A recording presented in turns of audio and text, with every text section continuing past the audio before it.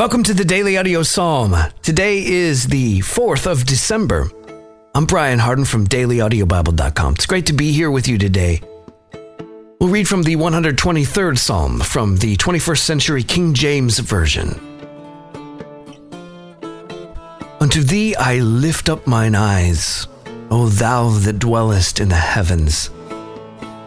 Behold, as the eyes of servants look unto the hand of their masters, and as the eyes of a maiden unto the hand of her mistress, so our eyes wait upon the Lord our God, until he has mercy upon us.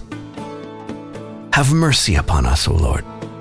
Have mercy upon us, for we are exceedingly filled with contempt. Our soul is exceedingly filled with the scorning of those that are at ease, and with the contempt of the proud. It's great to be here with you today for the Daily Audio Psalm. As I say often, you can take this journey deeper and go through the entire Bible in a year among friends. Visit dailyaudiobible.com or download the Daily Audio Bible app for any of your smart devices.